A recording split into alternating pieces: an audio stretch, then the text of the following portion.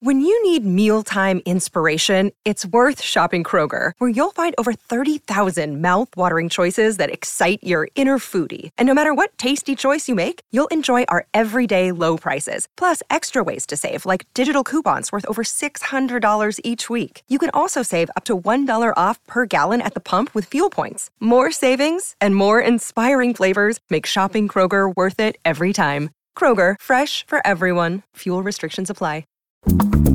This is the Book Riot Podcast. It's a weekly news and talk show about what's new, cool, and worth talking about in the world of books and reading. Today's Thursday, July 27th, 2023. I'm Jeff O'Neill here with Rebecca Schinsky. And we're going to devote 3 hours to Barbie and Oppenheimer. I hope everyone's ready because that's all everyone's talking about. So I'm ready to dig in. Rebecca, Welcome was to your podcast. favorite shot of explosions in Oppenheimer? Haven't seen either one yet. Me neither. Actually. Darn it. Yeah. That's I know. not what we're doing today. But Barbie's going to happen this weekend. I think we owe it to the podcast listening public to do something that's not Barbenheimer, just for the sake of variety. I have an orthogonal topic that I dropped in here that we'll get to in a second. But it's funny, to be a book fan is to always already sort of be ninth in the line of cultural currency. But on a week like today, when you're really missing something, it's like, oh yeah, I'm out of it. I mean, I will watch both of them in the beginning. Ames really wanted to see Oppenheimer, and I want to see it too, but apparently there's a fairly graphic extended sex sequence that I'm not quite sure we're ready for at 12 at this point. So Christopher Nolan is that's a heavier, darker place than your sweet 12-year-old wants to go. Probably. He loves history, and he's done a graphic novel around the making of the atomic bomb, and he's super into the historical piece, but there's too much butts and plus, I think, is what I've heard from what's going on in this particular show. And we'll that get sounds to like the Barbie right eventually call as well. Though the people, I mean, at my local theater here, people were lining up for a 3:15 showing yesterday on a Wednesday, which is for Barbie. It's amazing stuff to see. I'm going on Sunday, and I bought tickets yesterday, and I could see our local theater does reserved seats, and I could see that a lot of the seats have already been claimed for Sunday afternoon, which I go to the movies pretty frequently, and that's usually seats are not claimed until like a couple hours before showtime. Yeah. But I will be there. I have my monochromatic pink outfit all picked out. I'm ready to smash the patriarchy with Ryan Gosling. And the best way to do that is just seeing a Hollywood blockbuster sponsored by Mattel. I'm glad we figured this out finally, that this is the way to do it. If only a movie critic would write a piece about how Greta Gerwig has to walk the balance beam of cultural criticism and also brand discipline. Yeah. For Mattel. Someone should think of that. I'd love to read one. I mean, everybody have fun out there. I will look forward to seeing it. I'm sure I'll have a good time. Anyway, we're here to talk about books. And I got a related topic. Let's do our first sponsor break, and I've got some follow-up, and we'll get into the news stories of the week. Today's episode is brought to you by Flatiron Books, publisher of 888 Love and the Divine Burden of Numbers by Abraham Chang. So this is an interesting love story. It's great for fans of Tomorrow and Tomorrow and Tomorrow and High Fidelity. It's set in the mid-90s at NYU. And it follows young Wang, who has gotten the advice of love through Chinese numerology from his uncle. So he believes that he will have 7 great loves in his life. And then he meets Irena in 95. And she's like the best. She's brilliant, charismatic, quick-witted, funny. They fall in love. But the thing is, she's number 6. So if he is to have 7 great loves, does that mean his time with Irena is going to come to an end? So this is a love letter to Western pop culture, Eastern traditions, and being a first-generation New Yorker. Make sure to check it out. And thanks again to Flatiron Books, publisher of 888 Love and the Divine Burden of Numbers by Abraham Chang, for sponsoring this episode. Today's episode is brought to you by Greenleaf Book Group. No summer vacation should be without a great read, and I don't know about you, but I am partial to mysteries and thrillers for my hot month reads. It's hot girl reading summer, always over here. And from the award-winning librettist of Legally Blonde, the musical, and the screenwriter of Freaky Friday, Heather Hawk, comes the page-turning psychological thriller, The Trouble with Drowning. So when author Eden Hart floats into Tucson's Antigone Books in all her dazzling perfection to give a reading, Kat, a struggling writer, can't help but compare herself. Thankfully, Kat's life starts to take on its own Eden-like glow when her literary future takes shape and she falls madly in love with Jacob. As demons from her past begin to surface, Kat's mental health craters, and this halcyon dream slips through her fingers. For the fastest-paced, slow burn you won't be able to put down, be sure to check out The Trouble with Drowning by Heather Hawk on Amazon or your retailer of choice. And thanks again to Greenleaf Book Group for sponsoring this episode. I'm not sure, Rebecca, how I got onto this mini. Literally 3 Googles. It's not a research jag, 3 Googles deep. Okay. But I was reading about, I think some of it's coming out of the writer's strike, and then some stuff. People always talking about how little authors are paid and how much money there isn't in books, and so on and so forth. All very legitimate concerns. And like with anything, there's trade-offs and everybody has their reasons, and every now and again you get a clear wrong and a clear right. And I think it was the Barbenheimer numbers that they did this weekend that made me think about it. And like, there's 2 movies competing for the same weekend, and this is 2 huge tentpole movies on the same weekend. Holly doesn't really do this. I think that's what got me thinking about it. I was like, and you might have sent me in Slack or Company Slack. I was thinking about how many reviews there are every week in Publishers Weekly.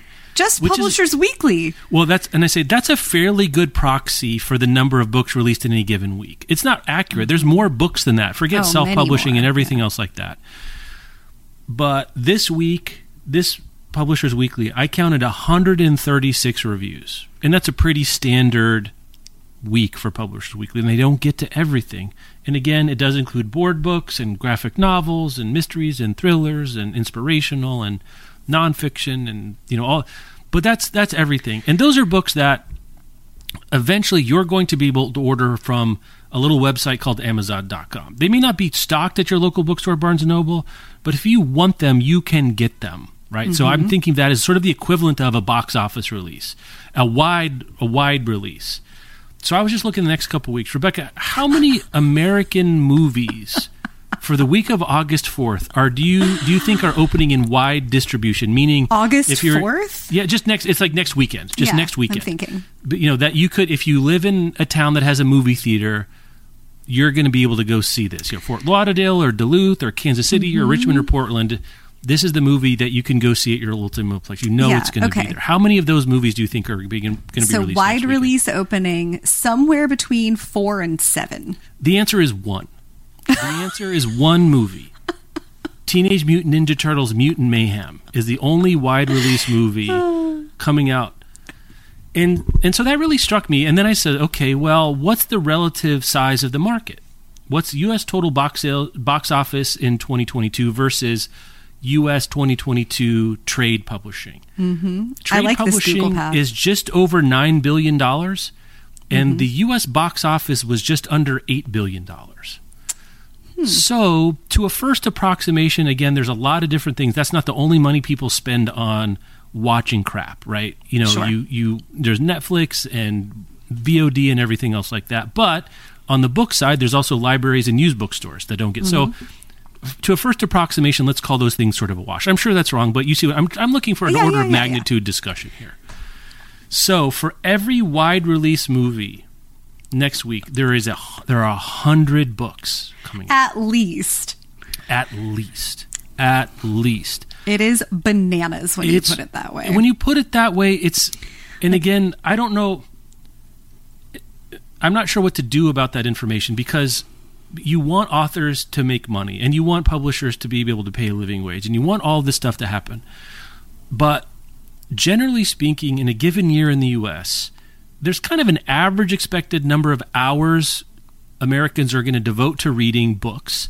and accordingly, an average number of dollars they're going to spend on books. Every now and again, you get a book that moves the market. You get a Harry Potter, you get a Gone Girl, you get some Colleen Hoovers. And some of that is robbing Peter to pay Paul, because you and I will then read the crawdads when we wouldn't have otherwise if it wasn't a big deal. So I don't know much how new market breaking, but every now and again there's one that, we got a new Harry Potter, we got a whatever that comes out that moves the market. But for a first approximation, there's a finite reserve of attention. And so the way for the market, or for the way to people to get paid more for their work, would be to publish fewer books. For the fewer books competing for the same, to the first order of approximation, limited resource. And I don't think people are going to do that, and I'm not even sure they want to do that for a couple of reasons. One is people who get into publishing want to publish books, and people write books for reasons other than, in addition to, but other than, or alongside of making a living wage off it. It's a hobby, it's aspirational, it's a lottery ticket where it might be a thing, you get a teaching gig, you write it as part of your academic research or other kind of public intellectual career, you just want to, you have a story to tell, so on and so forth. And books are very, very safe to lose not too much money on, right? Even a major house can spend, buy debut literary fiction, spend $10,000 on advance, print 10,000 copies, do some production, everything else that goes into it. And even if they didn't sell a copy, they're going to lose $250,000. I know that sounds like a lot, but for an international conglomerate, it's not that much money. As opposed to a movie where The Flash is going to lose $200 million. Right. It just is going to lose $200 million. You cannot do that in books. So the floor is very high and the ceiling is very low. Plus the vocational awe stuff about being a writer and a publisher. I don't think there's a solve here. I guess that's what I'm coming down to. Is like when people say authors only get paid so much, I don't know what the answer is outside of fewer units, fewer titles competing for the same dollar, so they each on average get more. But I think that's how I don't know. Am I crazy, Rebecca, or am I off the beaten path of thinking this through? Is there something I'm missing to think about? No, I don't think you're missing something. We've talked around the idea of publishers could do fewer better books, and that it wouldn't really impact most readers' experiences, because most readers are reading 10 to 15 books a year on the heavy side, and so there are many, many, many more options than the average reader needs in a given year. And then those books stay around in bookstores, which is different from the box office. Like if you don't go see Barbie in the 12 weeks or whatever, that's probably extensive, but in the time that it's in the theaters, you can access it later at home, but you can't go back and have, the theater experience and contribute to the box office for it later. I think, what's happening in films is they take fewer bets and they take really big ones, and then they invest a lot in trying to make those in making sure that it's a good bet, because a bad bet is so much more expensive. And there's the whole market then of if a movie is not judged to be worth a big bet, you have not indie publishing, you have indie cinema, where maybe they get some friends together and they cobble together a couple $100,000 and they make this film and they hope it gets some buzz at festivals, and maybe someone will pick it up for distribution and it could go wide and actually make a lot of money, and maybe it'll win an award and people will get some maybe it'll recognition. Get you your next gig. And maybe it will get you your next gig. MGM is not producing tiny movies that they underwrite with Marvel. No.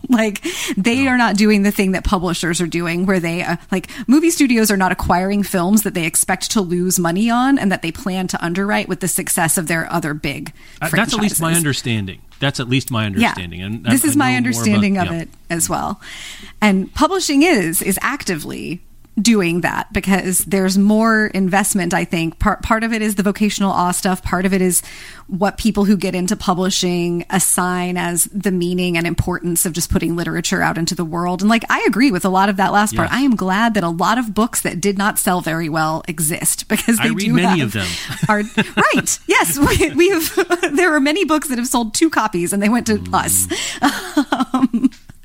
I'm glad that that exists, but publishing has actively created that model. And I think that just acknowledging that those are real choices that have been made, you know, in the same way that, like, what's the Annie Dillard, like, how you spend your days is how you spend your lives. Yeah, right. Like, we're seeing that in these industries, that it looks like this is just the way things are. It looks like this is kind of a passive system, but these are choices that these two industries have made to operate differently. And then when you choose to participate in that industry, you then are taking on those choices as well of, like, well, maybe I'm only going to get $3,000 for my novel because it's one that the publisher is underwriting with the success of James Patterson, and I've got to cross my fingers. Like, where I get frustrated with the sort of ongoing, but writers should be able to, is like, should based on what? Like, because they want to, a lot, like, that's not how capitalism works. Like, and that's also not how the industry is set up. So I think some more hanging a lantern on, here is how this industry is set up. And if you choose to participate in it, this is what you're choosing to participate in. You are choosing that this is an industry where most people who get a book deal do not sell very many books and will not be able to quit their day jobs. Most people will not be able to be full-time writers. Whereas if you chose to participate in Hollywood, like, it might be even harder to break in. I think it is even harder to break into Hollywood than it is to break into publishing. But if you become successful, you become really successful and have a shot at, you know, long-term big money in a way that very few people do. Like, it's a much bigger bet. But I do think that the fewer, better model would be the way to change publishing, or would be a way. It's the lowest hanging, like, most obvious way that I can see is produce fewer books, be more judicious about which ones you produce, you know, maybe invest more evenly in the marketing across all of them rather than dumping a whole lot of money into a couple and very little money into most. But I don't think publishing is going to do that. So it makes me feel a little saner to talk about it this way and be like, this is the way that it is. And I don't think publishing is interested in changing.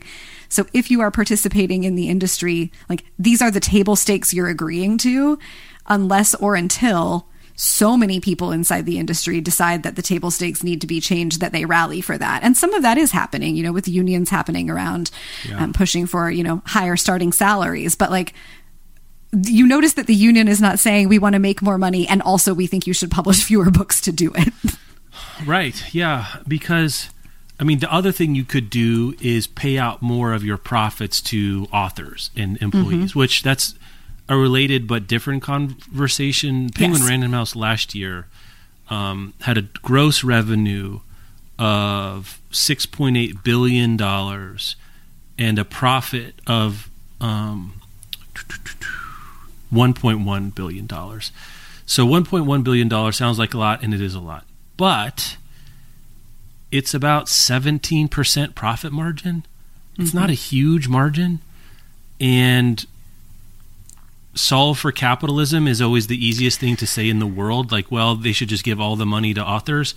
But then unless you're going to be a nonprofit, which maybe, you know, you can make that argument as well. I don't think there's not as much money there as people think. And $1 billion sounds like a lot, and it is. But if you spread that over all the employees and all the authors, everyone getting 15% more, right? Right. Does everyone's like, we've solved it, guys? You know, that's it. Authors can do their thing, and I just don't think it's that. I don't think that is a solution by itself. Just to say, give all the profit back to everyone who makes the books, and then take some of the money from the executives. You could do that, and it would help things at the margin. But I think when you see the scale of the number of books produced, so it's just, that's a lot of grass to water with what's in the with what's in the tank. It's just so much to take on. It is, from that point of view, and it just elides or maybe actively ignores that corporations exist to create value for their shareholders. And that's not, like, I'm not saying that's good or bad, but that's how it works in capitalism. And so to say, like the corporations would have to decide it was ultimately long-term in their best interest to give more of the profit, to pay more of the profit out to authors, or to bump salaries, or, whatever.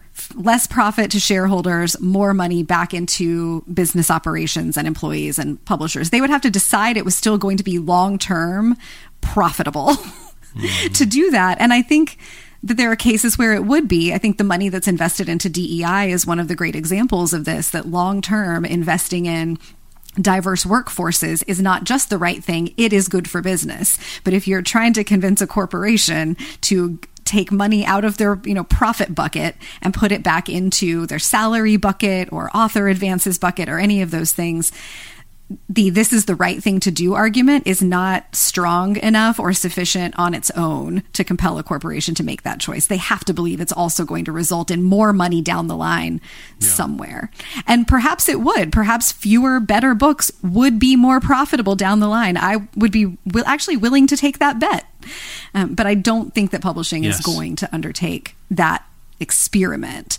And it's one of the, I think, interesting pieces. Like Hollywood is a relatively, for all of like the liberal politics that float around it, I think a relatively conservative industry in many ways. And publishing is so populated by folks who are, on our end of the political spectrum, pretty liberal, that those liberal politics and the pushing against the forces of capitalism is sort of baked into the ways that many of us see and talk about the world, but it ignores that the reality of like how these corporations were put together and how they will continue to function unless or until there's a monetary incentive to them to function differently. Like just because it's the right, I wish we lived in a world where corporations would be like, that is just the right thing to do, we're going to do it, but that's not how it is.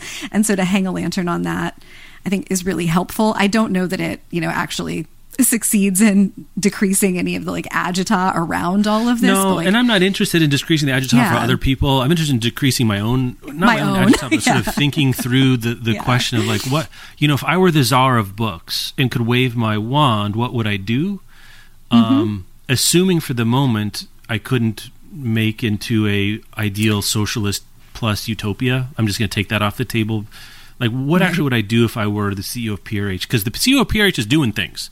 They're cutting staff and, doing some stuff like that. But do you, as a reader, do you want to live in a world with fewer books? And let's also say this, the books that get cut are not the ones at the end of the aisle at Target. Those are not the books that are going to get cut. Yeah. They're going to be Striptease by Kate Flannery, which I was just listening to. Does that get published in a world in which you're trying to be plus on every single title with a 51% average expected confidence? I kind of think not. I don't know. Maybe that's a bad example, but it's kind of I'm probably not going to recommend that book necessarily to many people. Maybe it gets turned into something. I don't really think so, but like that's the kind of book I like to read that other people aren't talking about. It was on some list, but that's the kind of book that at the best would be marginally included in this profitable per title world, even taking into account, well, let's be a little less greedy on the corporate side, because I think more books than people would realize would disappear. Yeah. If that's the world we operated. And would authors even sign up for that? Say, hey, here's the deal. We're all going to, if we can get enough signatures from authors, both now, authors that exist now and exist in the future, that haven't written anything yet but think they might want to say, all right, I am going to sign this document that does two things. One is it guarantees that every author is going to make 33% more money than they would if I didn't sign this document. But there will be 60% fewer books. So there's a chance I will not get a book deal.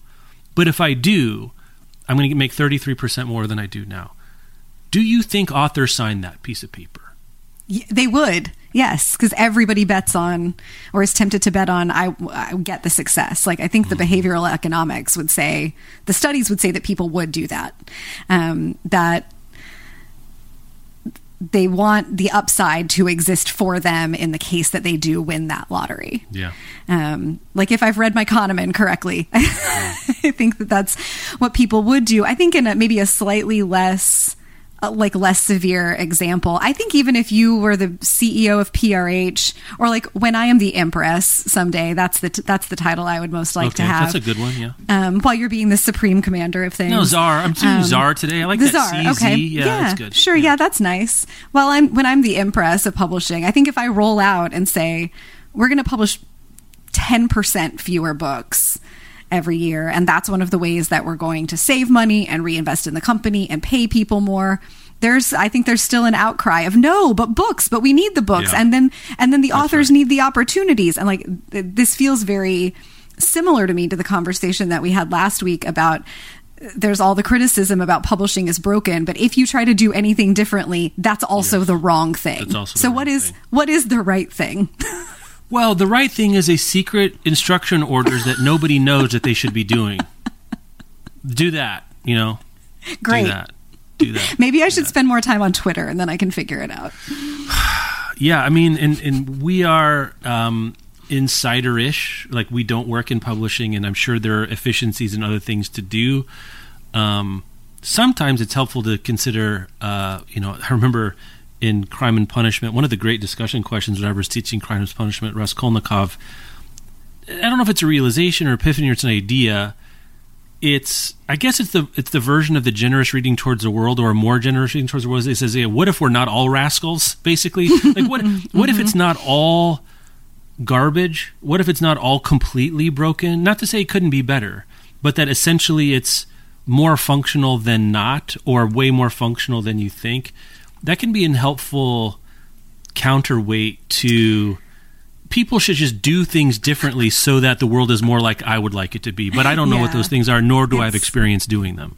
Right. Like, to truly live into our archetypes here, you're doing Dostoevsky, and the Brene Brown version of that I'm going to do is try to believe that most people are doing their best most of the time.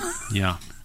And coming from a place of wanting to do well, like, most of the folks that we've met over more than a decade of working in publishing are trying to do a good job and do care about what they're doing and do care about the people that produce the books and that market the books and that publicize them. And like, all along the Watchtower, most people are trying to do this well. These are really big systems, but to the place that I really struggle with all of this is broken is the assumption that then everyone who is any part of it is a bad actor. Right. And you could just do it all differently tomorrow, but you don't want to because you're bad, is a very unnuanced and I just think incorrect approach to trying to solve any problem. But it is the one that I see repeatedly about criticism inside publishing. And maybe this happens in other industries, like I'm sure I try to come around to this. Like, did people have similar versions of this around like the music industry when Spotify was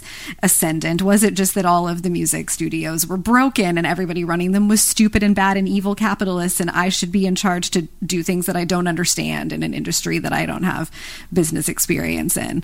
It's the thing you like to say about it's really easy to run other people's businesses for them. But it feels like there are a lot of books. There are going to continue to be a lot of books. Publishing does not seem to be interested in making changes, and so like, this is the state of the world, and it does help me to feel sane to accept this is the state of the world that we live in. Not that we can't work for any kind of changes in it, but to recognize, like, you can be more effective if you recognize what kind of changes are actually possible. That's helpful. That's a helpful reframing, because I think I don't want to excuse everything that is, I'm sure, many things wrong in this industry and others, but I guess what I'm sort of experimenting with the hypothesis that the central problem is not that publishers are nefarious and incompetent, which is always that's what you say when you don't like something, but there are a lot of books chasing a lot of books are chasing the available dollars.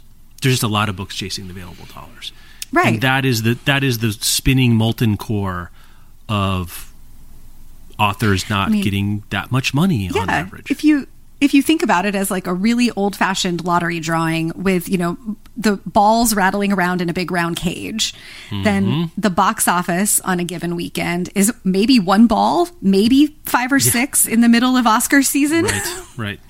And if I'm committed to picking one of those, then let's go with Oscar season. Each one in there has like a 20 to 25% chance of being the one that I've chosen. That's pretty good odds at winning the lottery.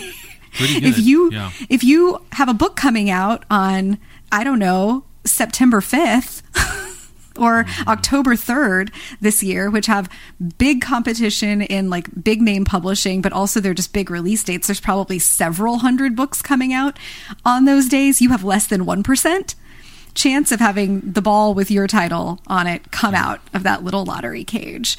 And that's the world we're living in. Like, I think there's a lot of middle path between those two. There would be ways to decrease the number of books published and not have it like super impact readers' experiences, because if you're coming down by like 10 or 20%, you're not expecting all of them to be successful on the scale that, a Marvel movie is successful. You can still take some that aren't going to sell very well, but that are artistically valuable and will be underwritten. But there's no way, like, publishers can't announce that they're making that change. Like, you'd have to kind of do that on the sly. You'd have to be like, we're just going to make fewer deals this year. Because if you announce that's part of your strategy, then you're wrong for that. Yeah. Yeah, I mean, I think that's a good way of putting it, too, is like, there are so many that the other thing that happens, it's almost like a reverse, I don't know what you call it, a recursive cycle, a negative pattern where the Barbie Oppenheimer thing, because they were kind of twinned, right? They're orbiting around each other. Then that generated energy because it's sucking up all the attention. They were sucking it up together, and that gravity pulled in more attention and more memes and more coverage and more and more and more. But I think there's sum is less than the parts when it comes to there being that many books. Like, no single thing in most weeks, in most years, can accrue enough attention that it starts building on itself again, right? Yeah. Everyone, you need a certain escape velocity, but everyone's competing with the same thrust. And unless one of them can really get out there, it's like everyone's going to be in, crash and burn on the earth. But if there were fewer books to thrust, I think, weirdly, there may be more books sold. But do I want to live in that world where there's fewer of the books that I want to read? I guess not. I was also thinking about, and we'll do a sponsor break and really get into news, I promise, like, the NBA, National Basketball Association, not the National Book Awards. This is like the one situation. It's important distinctions to make here on this podcast. I was looking at because they signed a new collective bargaining agreement, this summer, I think, or maybe it was in the spring. And I don't know the details. As you know, I'm not a law expert or a labor negotiator, but I have in my head that sort of 50% of the revenue of the NBA goes to the players in the forms of salary caps and floors. 50% of the revenue. And I guess I was thinking in terms of Hollywood, and you see the propaganda infographics that I have no way of judging whether they're right or wrong about here's 1% of the whole industry, and that would pay for all the writers and actors' demands. I don't know if that's right, but I see those things. I'm sure there are people out there that do too. Is there a world in which an NBA-like model exists? Because other things that NBA teams do is they limit the number of roster spots, and they have salary caps.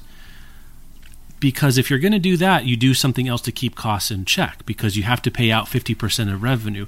Is there a world in which, some upstart publishing company says we can be competitive by giving half of the money to authors? And would they get authors that come to them, and so they sell more, they have to do less marketing, they publish fewer books? I don't know. Is there a business case for something like that? Because there are creator economies, right? Like, the reason the NBA does this is because basketball is the stage, but the players are the actors. The NBA is the movie screens. But I wonder if something like, I'm looking at a 15% profit margin. You'd have to give that, and I don't know I don't see this broken out this way, but what percentage of that other $5.5 billion gets paid out to authors? Like, how much more would it have to be? And where would it come from? It's a great question. I don't know the answer to that. Because there are, as I was going to say, there is a maker-creator economy out there that pays 50% of its revenue to the players. And is it because there's so much money that the margin is really good? And there's only 30 NBA teams. I guess that's the other thing is saying they've limited the number of teams there are. Right. There are limits around it. And I think also the expectation that like an NBA fan has of the enjoyment that they're going to get from attending a game or watching a game. The expectation you have about the 2 or 3 hours you go to spend watching a movie versus the expectation you have for the average book you read. Like we talk about at the end of the year, our favorites, you know, you get to highlight maybe 10, 15% of the things you read as being like really great stuff you would want to recommend, things you're going to be thinking about and talking about. And just last week, I was talking to you about having seen Past Lives, and you were telling me that going to see Showing Up was the movie Showing Up was the best novel you've read this year. Best literary novel of the year for me. Yeah. Was that and that was on the pod? That was offline? Okay. No, I think we were just on the phone. Because I came out of Past Lives and then like went right back into the Linklater trilogy. And as I was doing all of that watching, I was thinking, okay, these 4 movies together are better than most of the literary fiction I read in a year. And we read top shelf stuff around here. But there's something going on there too with like scrutiny to quality. Because you get to take fewer bets, you have to take you have to take them on really good stuff. And the ceiling on the really good stuff just is higher. You know, like I love books. I think we on this podcast have to be like among the people who like and appreciate books, you know. We're on the far like right end of the bell curve there for how much are we glad to be reading a book. But there's only so many times I can come out of a theater having spent 2 hours watching a movie and think, okay, that 2 hours was better spent than the last 2 hours I spent with a novel before I really start wondering about what we're doing around here. I mean, I think it's an interesting point and possibly a not controversial one. But it's a hot take. I don't know that it's a hot take necessarily. I think the thing is you and I are further down the funnel of watching art movies. So if we're going to go, once Showing Up or Past Lives on the radar, we've already been gate-kept, Rebecca. It's like if we handed someone else Lauren Groff and they're like, this is what literary fiction is, what have I missed? Like, well, we also didn't pass you the other 9 things that, you know, premiered at the Toronto Film Festival that didn't get distribution in Richmond, Virginia. That's true. So I think we can be subject, like, I think a good question is, you know, by the end of the year, maybe this is a Patreon episode or something we do here, name your 5 favorite movies, your 5 favorite books, and say you could only keep the experience of one of those groups. Which one do you keep? Yeah. But even an indie movie like Showing Up, and again, it's Michelle Williams and it's Kelly Reichardt, so these are pros, even if they're working indie. More human hours go into that little production than go into any trade hardback. I mean, just the amount of work it takes to make something like that is completely different. And books can be weirder. I think that's another thing. It can be stranger and more specific because you can have one person toiling away on Microsoft Word from 5 a.m. to 7 a.m. for 2 years and make something really strange. And someone takes a chance at it, MCD or Grey Wolf or Europa or Soft School or $2 Radio. And you're never going to get things that weird from someone who has no experience making something. And there's something special about that. There's something really special about that.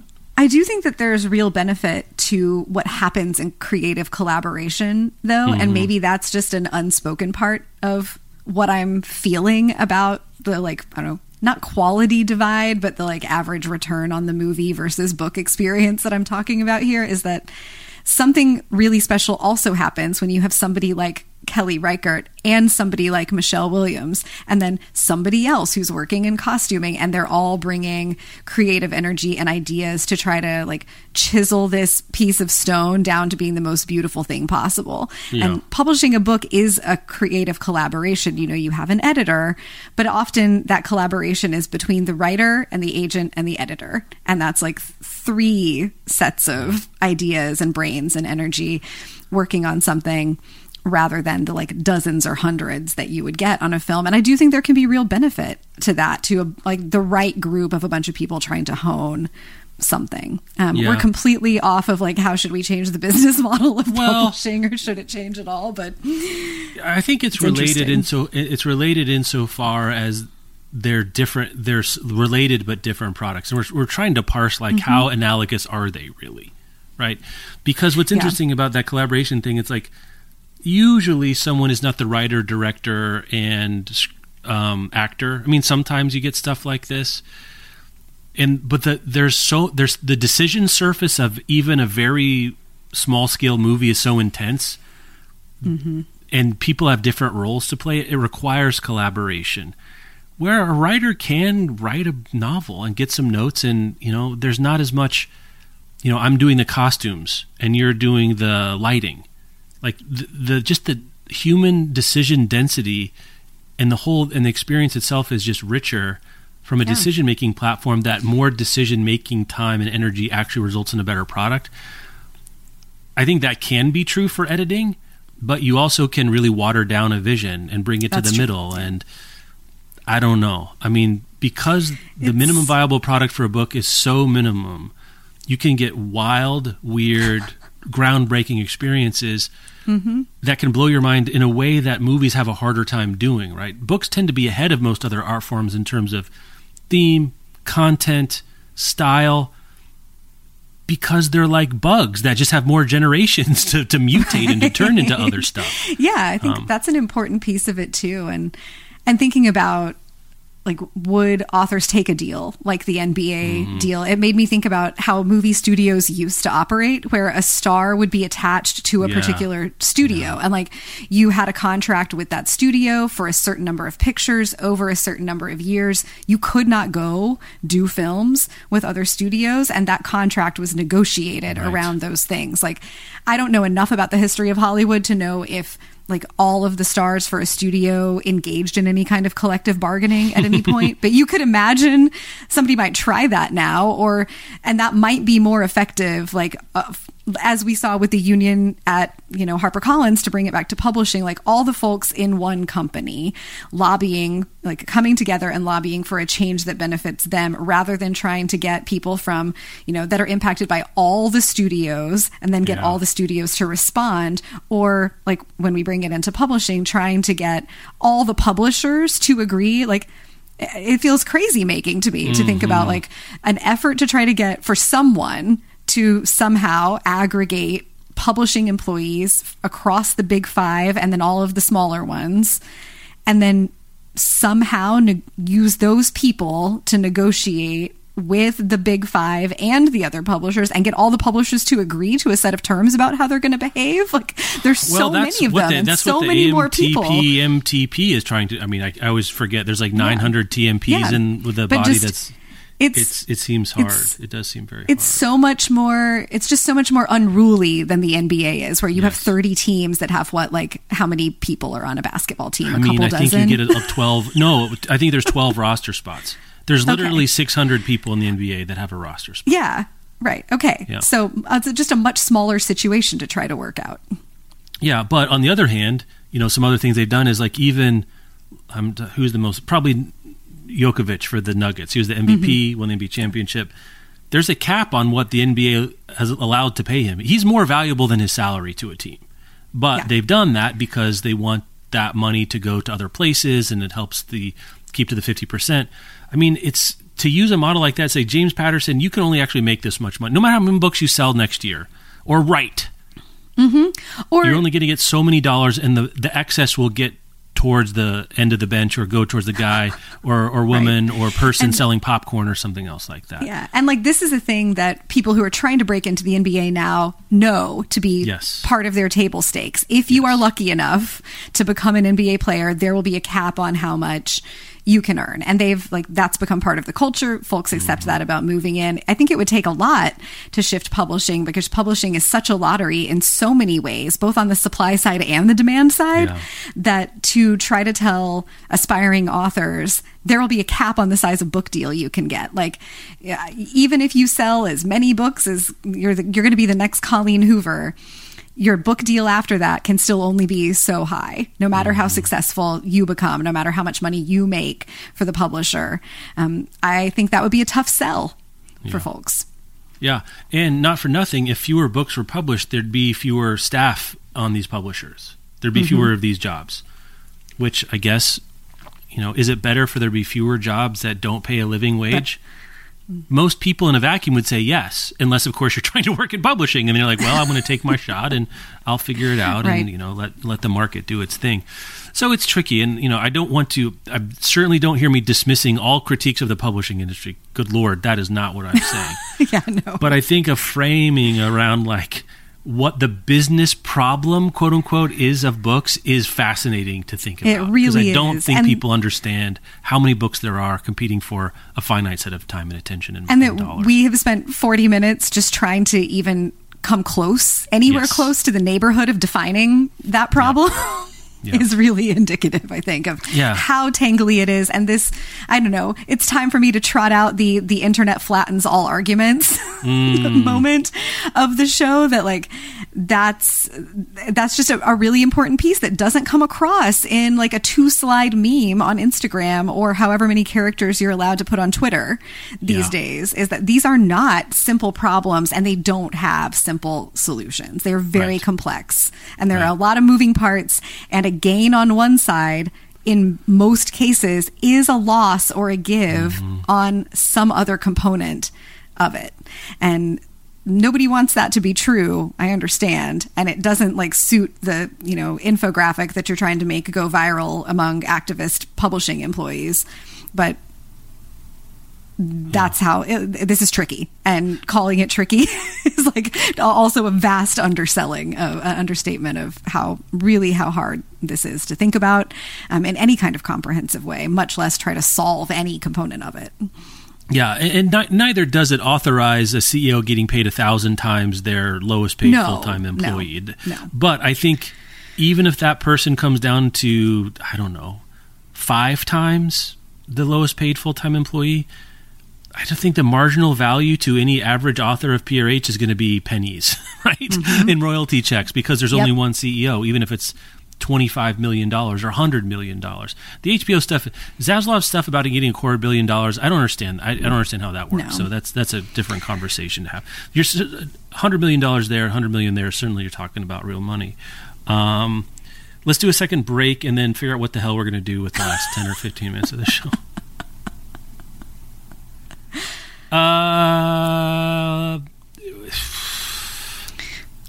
don't know. Is there any one of these you want to highlight? There's nothing super timely, but some this is stuff. Actually a week where I feel like we could just put these links all in the show notes and direct folks to read the ones that they think are going to be interesting, because there's not a whole lot to say about any of these other than we think this is worth your time to consider, which is why we just spent the last 45 minutes doing what we did instead. But so among the things you can find in our show notes this week will be Publishers Weekly is doing really interesting features on this organization called Disability in Publishing that formed in 2021. Folks who have a variety of disabilities and neurodivergence are looking at all sorts of stuff about how people with disability are represented in publishing, from how they have different kinds of jobs, right into like the content of the books that are published. PW's done several pieces, so the link that I have in our show notes will take you to like one long piece that PW has about disability in publishing, and at the bottom of that are links to a bunch of their other things looking at disability rep in publishing. So that's worth taking a look at. Javier Zamora, who wrote Solito, was that last year or 2021? I don't remember. I just was recommending this to somebody. It's rare that I read a link where I'm like, oh, duh, this is absolutely and totally right. No notes. This was the one. Yes, so maybe I'll take this one since you took the last one. Yeah, go for it. Zamora basically, I wrote it for Today in Books, I think over the weekend, and usually I kind of do a summary with a little context. This was so patently obvious to me that I just quoted Zamora's piece. It's like, the headline is, it's time for the Pulitzer Prize to accept literature nominations from non-citizens. And I guess that's it. That's the tweet. It's like, you shouldn't have to have a certain document or a green card or whatever. And Zamora has some things. I'm less conversant in the varieties of paperwork you can and cannot have if you live in the United States, to be perfectly honest. So that's one of the reasons I wasn't as up to this. But he's arguing, it's like, if you are living here and it's an award for the United States, you should be eligible. I feel like this is the kind of thing that these prizes are going to be like, oh, right, yeah. We want to be on the right side of. I think so too. Pretty quickly. Anyway, so he was ineligible for a poetry contest earlier, and then he was ineligible for the Pulitzer Prizes for Solito. Gosh, and what a good book. Which is an amazing book. And I think I said today in Books Write-Up, that was my favorite nonfiction of the year it came out, especially on audio. I recommended it to someone recently on audio. And yeah, here we go. In 2022, I published my memoir and second book, Solito. Months before, my editor and agent explained that because I wasn't a citizen, there were prizes I wasn't eligible for. Yeah. I had the same thought reading that of like, this is obvious. I'm glad that the argument is being made and that he was the one to make this argument. He makes it so perfectly that I hope we get to see some shifts and in response to that soon. Other interesting things for folks, Libro FM, an great audiobook company, independent audiobook company, had their international launch this week. So if you are a listener outside the US and you're looking for an audiobook solution, I don't know exactly which countries. I believe Australia and New Zealand were among them.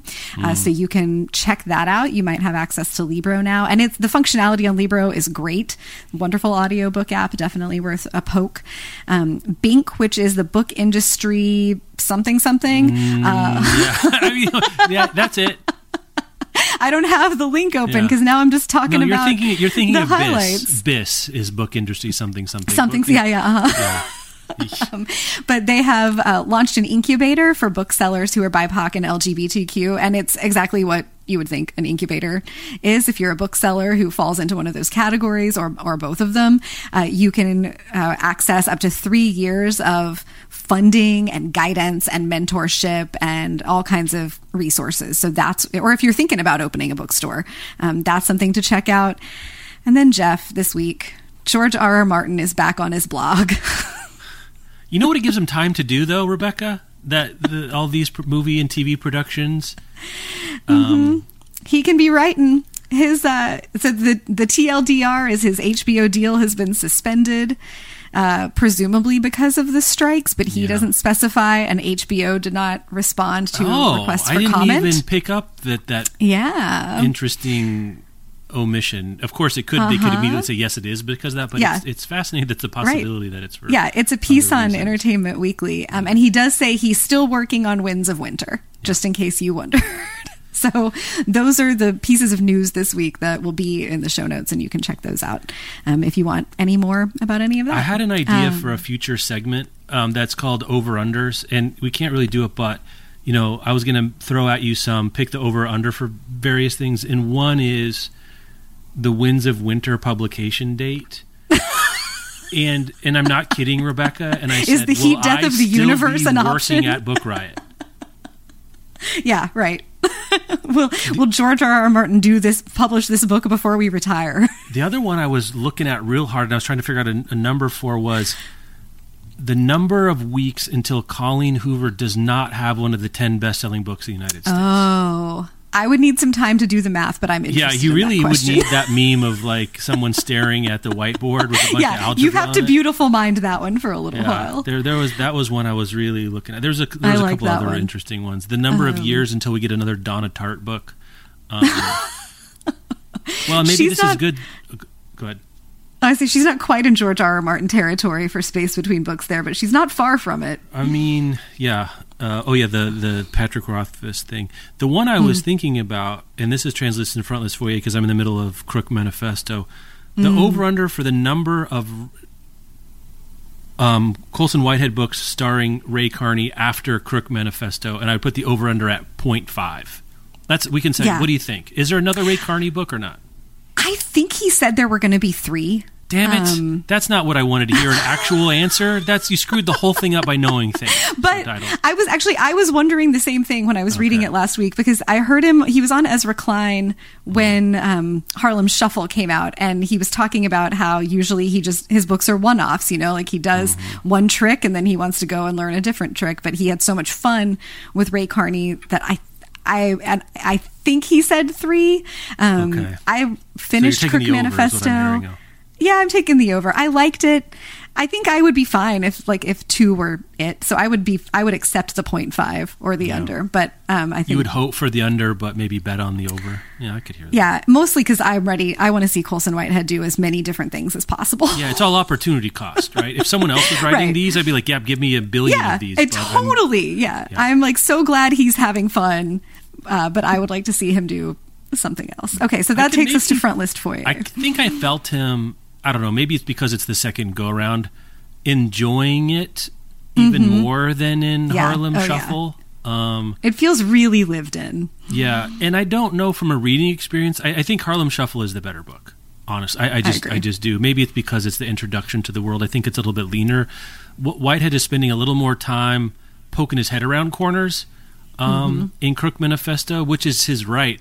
As a reader, I found it there's to be diminishing returns. Though, also reading a Colson Whitehead book where he's enjoying it is like the top 1% of reading experience. So it's like hard to be too down. I'm not down on it. I'm just sort of grading on a curve here. The whole second, I think it's the second section of the book where we move away from Carney and you're with his like kind of his henchman Pepper for a while. Took me a little while to get into, but then I had the same like, but Colson Whitehead just wants to hang with Pepper for 100 pages. So okay, let's do it. Like, I'm down. Really, there's no other author I would pleasurably read describing 1970s furniture styles. I know. Truly. Truly. Anything else on your front list foyer this week? I guess a little bit of preview of I'm reading ahead of publication dates, so it's not even front list a little bit, but I said that James McBride is joining me next week for first edition, so I'm into Heaven at the Grocery Store. A lot of good buzz. Had a really nice listener email for first edition saying that booksellers, at least at their bookstore, is all over it, and I'm really looking forward to it. Love to hear that. I was listening to Striptease by Kate Flannery. I'm almost done with that. It's about her time at American Apparel, which fits the Rebecca I'll read about a cult, because it was that. It's a de facto fast fashion sex cult, so both most interesting and the most boring kind of cult at one and the same time. Yep. I think there might be a shelf life on exposés of these kind of, like, this is like 20 years old at this point, the American Apparel movement, and I kind of felt it, right? It's not bad blood. I think for these things to really hit hard, she does a good job, and she gets details that you're never going to get, I think, in other ways. But I can't help my thinking, would I rather read a reporter story of this book or an insider story?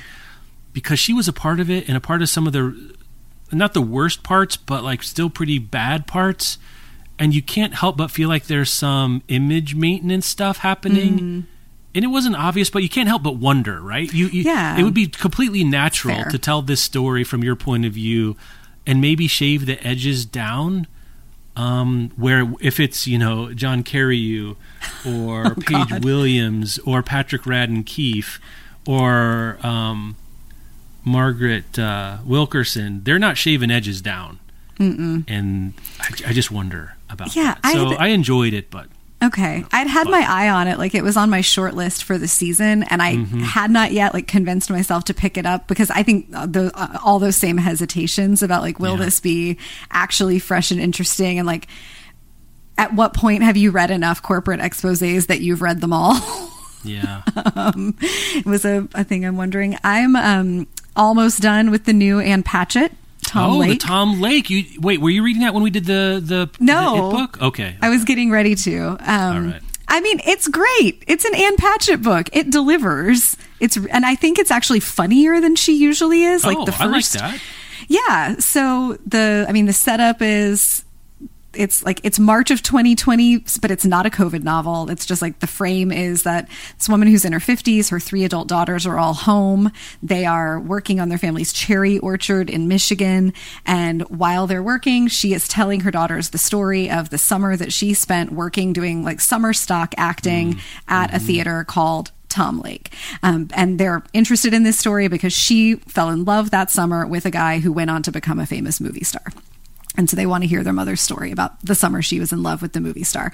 But it opens with the mom talking about being in high school, auditioning for Our Town, and listening to other people auditioning for Our Town, because that play is at the center of the book in a bunch of ways. And it is how Ann Patchett imagines herself into the mind of a 17-year-old who's critiquing the 45-year-olds who come in to audition for community theater. Awesome. It's really funny. It's really funny. The rest of it is warm and great. And I was looking at the physical object of the book, and I was thinking about how on the It book episode for first edition Don't give it last away. week, Don't give it away. I was saying that you don't even need to tell me what the new Ann Patchett novel is about. It doesn't matter because Ann Patchett is great.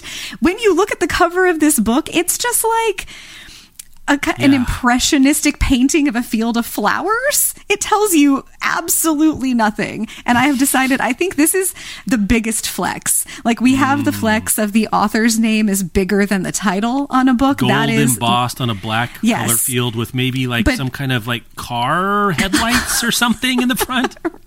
Right. But I have now decided that's the second level flex. The biggest flex is the title and the author's name are in like perfectly modest font, and the cover has no information whatsoever. That's because what the Colleen publisher Hoover is like, it's like doesn't Colleen matter. Hoover on wallpaper, on screensavers. Right. They don't have to do it. Yeah, it's just, here's a field of flowers. Don't you want to read an Ann Patchett book? And the answer is yes. Yeah, that's. I'm going to read that too. So that's a good shout. We'll get out of here on this. Rebecca and I, it's available now. Came out yesterday on first edition. We did the It Books of August. Rebecca was really torn. It was tough. Really torn. I think we're happy with what we chose. We may be wrong, but we came down to having a dark night of a dark. Well, let's call it a dusky night of the soul. It's not that bad, but a dusky night of the soul of picking a head versus heart, and not even that. It's just. Anyway, the conversation will make sense once I start babbling about it and you go listen. You can find the show notes, a link to that episode, bookriot.com. Listen, all the notes we talked, the links we talked about today, which were like 2, and you can Google the stats for yourself. That's available to you. I had a funny ChatGPT experience yesterday. I was going to tell you about. Tell me. Here for 2 seconds. I was trying to find this. I'm like, I'm going to give this the old ChatGPT try too, because Google's hard for stuff like this, and you don't know. The answer was unusable, and I was using it for something else. I want to know how many weekdays were going to be January to June of 2024. Right? It seems like a perfect thing of it's going to be hard to Google, and it's annoying to count, but it feels like something the robots might know. And it couldn't the do answer, it? Would you like to guess what answer it gave me? How many weekdays there were between January and June? Oh, no, I just want you to tell me. 30. And explained its logic is because there are 5 days in a week, and there are 6 months.